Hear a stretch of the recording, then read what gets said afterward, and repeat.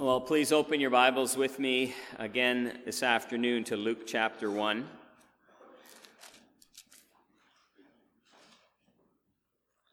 going to continue on in Luke's gospel here. As we heard about the birth of John the Baptist this morning, and we continue to go to hear when Zechariah's mouth was opened, what he went on to say.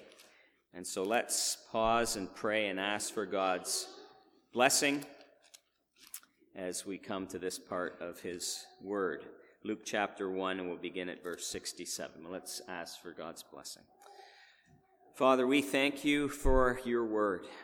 It is true and trustworthy, purer than silver, refined 7 times. The scripture cannot be broken till everything is accomplished. Not one of the smallest part of your word will pass away and fall away. Father, and we're thankful that these are the words of eternal life, because they point us to the Lord and giver of life, the one who has brought immortality and life to light, the Lord Jesus Christ. And so we pray for the eyes of faith to see him, the ears of faith to hear him, hearts of faith to love him and trust him, and feet of faith to walk in his ways. Father, may we be a believing people, and so know your blessing and your goodness in the land of the living, we pray. In Jesus' name, amen. So Luke chapter 1, and we'll begin the reading at verse 67. This is God's holy word. His father Zechariah was filled with the Holy Spirit and prophesied, "Praise be to the Lord, the God of Israel, because he has come and has redeemed his people. He has raised up a horn of salvation for us in the house of his servant David, as he said through his holy prophets of long ago. Salvation from our enemies and from the hand of all who hate us, to show mercy to our fathers and to remember his holy covenant, the oath he swore to our father Abraham, to rescue us from the hand of our enemies and to enable us to serve him without fear, in holiness and righteousness before him all our days. And you, my child, will be called a prophet of the Most High, for you will go on before the Lord to prepare the way for him, to give his people the knowledge of salvation through the forgiveness of their sins, because of the tender mercy of our God, by which the rising sun will come to us from heaven, to shine on those living in darkness and in the shadow of death, to guide our feet into the path of peace." And the child grew and became strong in spirit, and he lived in the desert until he appeared publicly to Israel. The grass withers and the flowers fall, but the word of our God stands forever. Amen. Well, this particular part of Luke's gospel from verse 67 on is often called the Benedictus. We looked at Mary's words last week, and we noted that they're often called the Magnificat, from the first word in the Latin version of the Bible. And similarly here, because of the first word in the Latin Bible, blessed be God, in Latin we get the word Benedictus. So if you see that ever, that's referring to these words of Zechariah on the birth of his son, John the Baptist. The Greek word, though, gives us our English word eulogy. Eulogy. Literally, a eulogy is a good word. You speak a good word. Often we use that in the context of a funeral when someone has died. But God here is showing himself very much alive and working, and Zechariah eulogizes the living God. Praise the Lord. Praise be to the Lord, verse 68. We know we should. We know we should praise the Lord. But sometimes we need help. Often we need help. And here we are helped because Zechariah, the Holy Spirit, through Zechariah, doesn't simply say, praise the Lord, close our Bibles. He gives us reasons why. Praise the Lord because. And as we go through these words of Zechariah, we'll see three things particularly that about God that led Zechariah and should lead us to bless him and to praise him. Why should we praise the Lord? Well, first of all, because he is the God who speaks. He is the God who speaks. Christianity is a revealed religion. Look at verse 70. Just jump to that verse. As he said through his holy prophets long ago. That's the big context of these words of Zechariah. As Zechariah begins to explain what God was doing at the birth of John and of Jesus, he's very aware that all these things were revealed long ago. It's a very important little verse in the Bible. It tells us so much about God and about the Bible itself. Again, Christianity is a revealed religion. It's not a religion that works itself upwards, where we just start with ourselves and try to figure things out about God. It's not just man's thinking about God. It is God speaking to people. And as we think of the God who speaks, that tells us many things as well. It tells us that God is a living, personal being. He is able to speak. The idols don't speak. They have mouths but do not speak. And God speaks. And he has graciously revealed himself and his plans to humanity. If God had not revealed himself, how could we know him? If God had not spoken, then many of the philosophers in history would have been right that man can't know anything certainly about the realm of the divine. But God has spoken. He has told us. If God had not spoken, how could we have rightly understood and interpreted his world and his will and ourselves? Even in the Garden of Eden, before sin entered the world, God spoke with Adam and Eve so that they could understand what they needed to know about God and what God required of them. What a blessing that God speaks. If you watched any part of the recent Emergencies Act inquiry, you maybe were as frustrated as I was, because it seemed it was doomed to failure from the beginning. Why? As soon as we heard the government say, parliamentary privilege, we're not going to tell you what we talked about. Or then even more, solicitor-client privilege. The lawyers for the government advised the government, but then they had the clever thought, well, if we are lawyers advising the government, that's confidential. So we won't tell anyone about it. And so it seemed at every turn there was frustration and roadblocks because nothing was revealed. But that's not Christianity. Isn't it wonderful that God has spoken to us? B.B. Warfield pointed this out. He said, God could have saved us anyway without revealing his word to us. He could have saved us without giving us a Bible. But think of it this way. He has not only saved you, he has let you in on it, said Warfield. He has allowed us not only to be saved, but to learn from him about that plan of salvation and about his grace and his mercy, so that we could praise and glorify him even more. He's revealed it to us. Didn't Jesus say, I no longer call you servants, but friends? So a servant doesn't know what his master is doing. But God has let us in on it. And it's a wonderful blessing and privilege. And if it's God who has spoken, we can know this: God is faithful.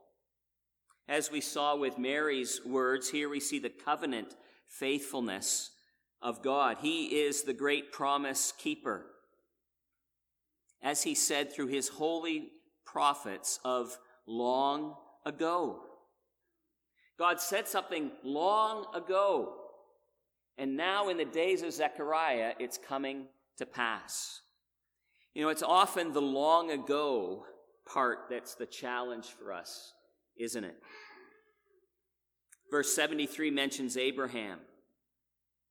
That was long ago for Zechariah. But God kept his promise. We can be often so impatient, and that impatience can lead us to doubt or disbelief. But Zechariah praises the faithfulness of God. Promises made even as far back as Abraham. God had not forgotten. He is faithful, and he is working it out. The first coming of Jesus after God's promise long ago should help us and encourage us, and if need be, warn us that God is faithful and his word will come to pass, as we considered this morning.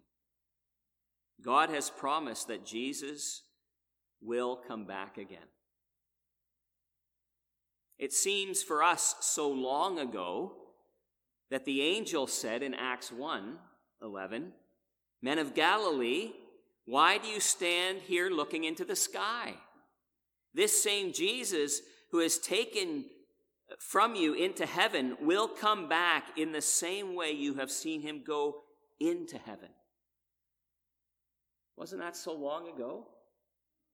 2,000 years ago. And we are in one of those long ago kind of situations that Zechariah was in his day. But God spoke faithfully. Long ago is no problem with God. He is faithful. He is the God who speaks. His word is true and faithful, and he speaks to us in Scripture, as he said through his holy prophets of long ago. The he is, of course, God. When the prophets spoke, God spoke. The words of the prophets in the Old Testament were God's words. There is one author of the Bible. 2 Peter 1:20, above all, you must understand that no prophecy of Scripture came about by the prophet's own interpretation, for prophecy never had its origin in the will of man, but men spoke from God as they were carried along by the Holy Spirit. What the Bible says, God says. God speaks through his word. Praise God for the Bible. Praise God for the Bible. Don't ever open it without thanking God for it and praising him for it. Because in the Bible is where you and I are able to hear God speaking. God speaks as he spoke by the mouth of his holy prophets, which have been since the world began. J.C. Ryle said, Old Testament believers fed much on God's promises. They were obliged to walk by faith far more than we are. They knew nothing of the great facts which we know about Christ's life and death and resurrection. They looked forward to redemption as a thing hoped for, but not yet seen. And their only warrant for their hope was God's covenanted word. Their faith may well put us to shame. So far from disparaging Old Testament believers, as some are disposed to do, we ought to marvel that they were what they were. Zechariah here praises God because he's the God who has spoken. Christianity is a revealed religion. Secondly, he praises God because God saves. God saves. Christianity is a redemptive religion. Zechariah here, again, is not just rejoicing in the birth of baby boys. By the Holy Spirit, he sees the great purpose and great blessing in it all. God is saving his people. Verse 68, praise be to the Lord, the God of Israel, because he has come and has redeemed his people. Verse 69, he has raised up a horn of salvation. The horn is a picture of strength, strong to save, able to save. A horn of salvation for us in the house of his servant David. That's pointing to Jesus, the great David's greater son. Verse 71, salvation from our enemies and from the hand of all who hate us. Verse 74, to rescue us from the hand of our enemies. Zechariah is praising God because God is the God who saves. And people have read these words and have suggested that the salvation and rescue that Zechariah had in mind was mostly political. That like many of the Jews of his day, they wanted to get out from underneath Roman oppression and rule. They wanted their land back. They wanted their cultural freedom. They were hoping for a political savior. That was true of many Jews in the first century. It's true of many Jews and Gentiles in the 21st century. We want our land back. We want our cultural freedom. We want a political savior. But listen carefully to Zechariah. Verse 77. To give his people the knowledge of salvation through the forgiveness of their sins. That's not political. That's personal. The forgiveness of sins. Zechariah, like all the prophets and all the true spiritual Israelites, ultimately had in mind the greatest rescue and salvation there is, salvation from hell, rescue from the wrath of God in the forgiveness of sins. That's what Zechariah is praising God for. The forgiveness of sins. And that reminds us, what is our biggest problem? What is our great enemy in life? Is it just your circumstances or your job or members of your family or people around you?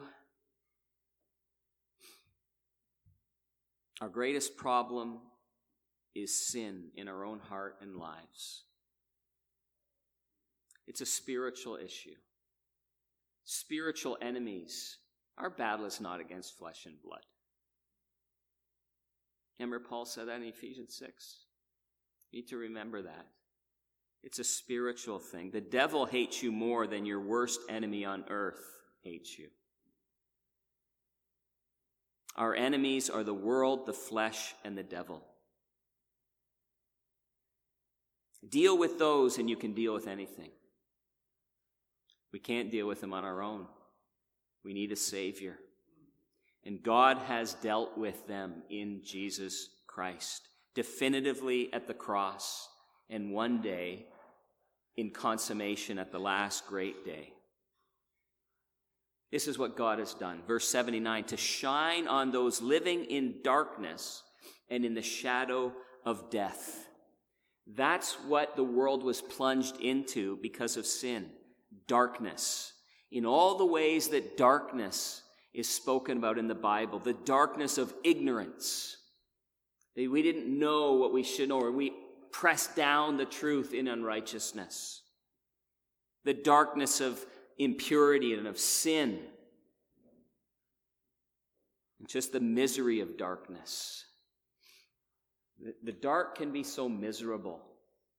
We can be encouraged by just the smallest light shining on the horizon. If we see it, the light at the end of the tunnel. Darkness is discouraging and miserable. And this is the darkness of death. And we know that the Bible speaks of an even greater outer darkness that's eternal. That is hell. Zechariah here is speaking so much about the salvation that God has accomplished for his people. out of darkness and sin and condemnation. And he traces the source of this salvation, verse 72 and verse 78, to God's mercy.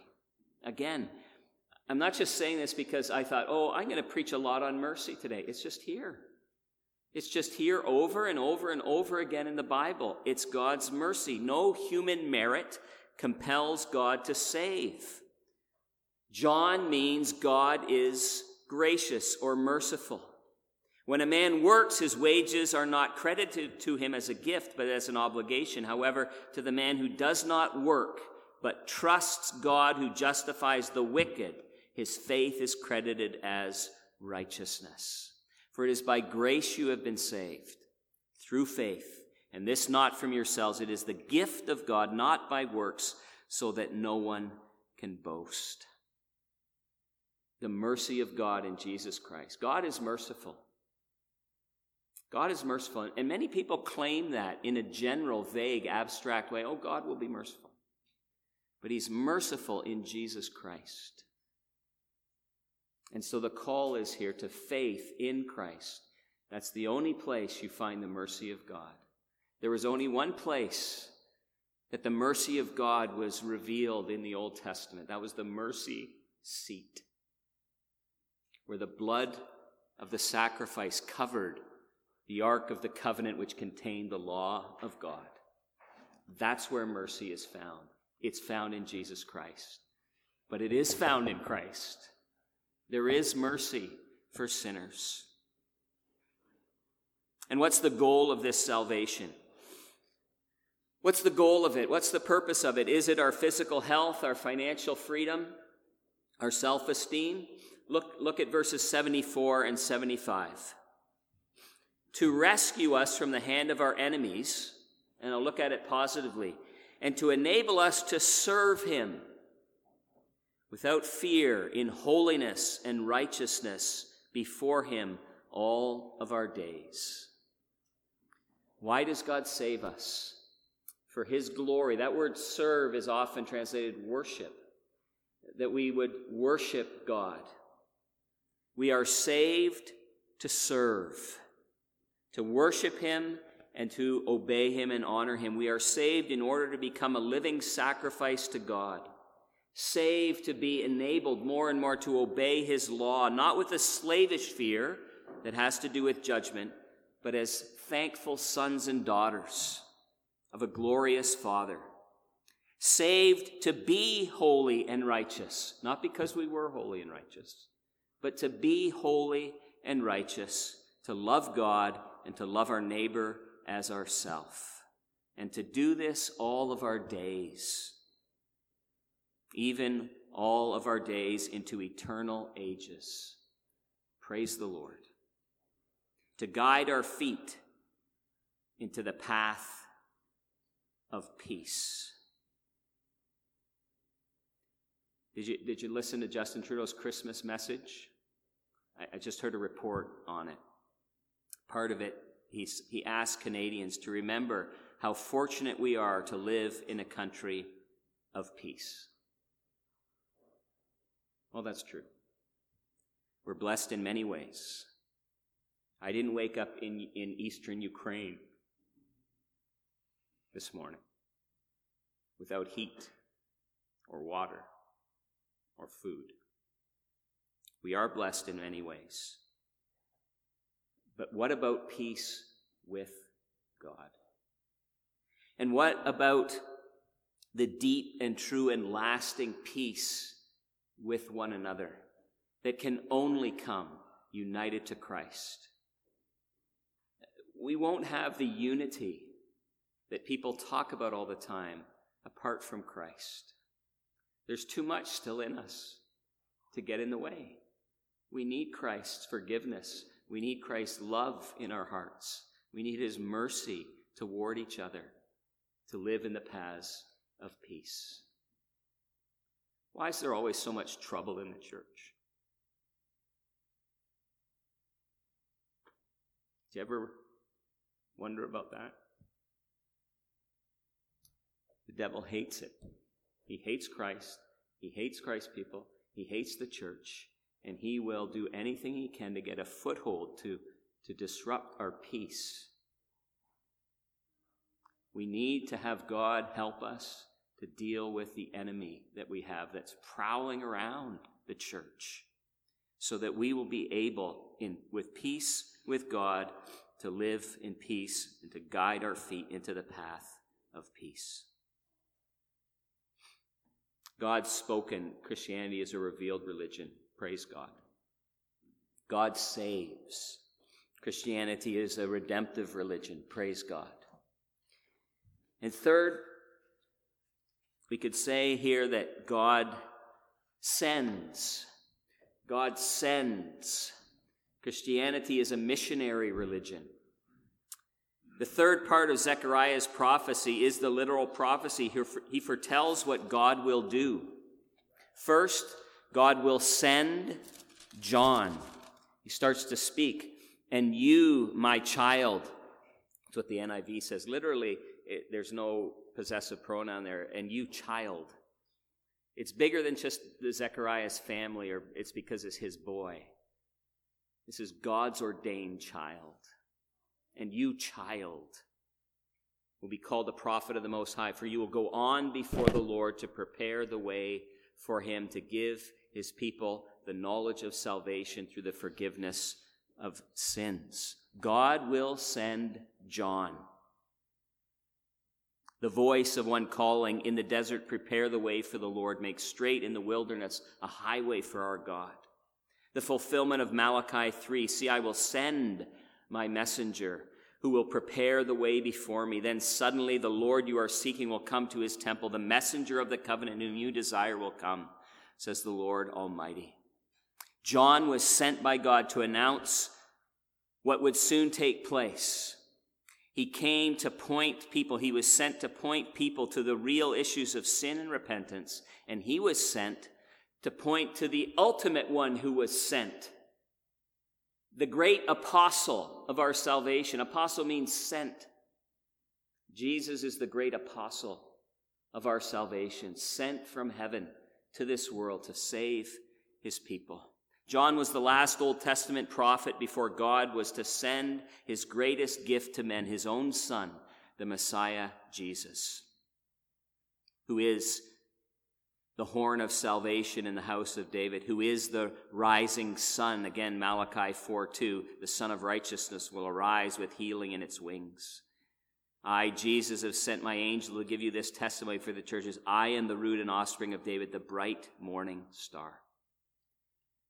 God sent John because God was sending Jesus. God sent his son and named him Jesus. For God so loved the world that he gave his one and only Son, that whoever believes in him would not perish but have everlasting life. When all was dark and death, God sent his Son, the light of the world. Praise be to the Lord, that God is a sending God,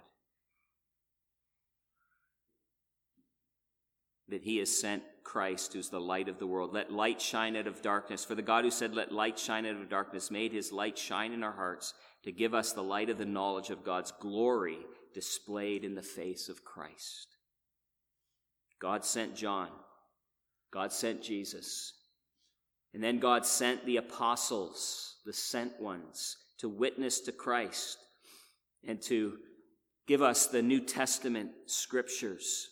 Jesus said in John 20:21, peace to you. As the Father has sent me, I also send you. That the apostles were sent out to go on after the Lord to give people the knowledge of salvation. That we have, again, the Word of God pointing us to Jesus Christ.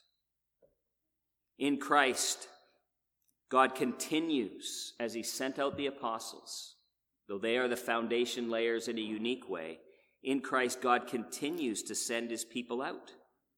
Because in Christ, we too are the light of the world. The church is being sent into the world.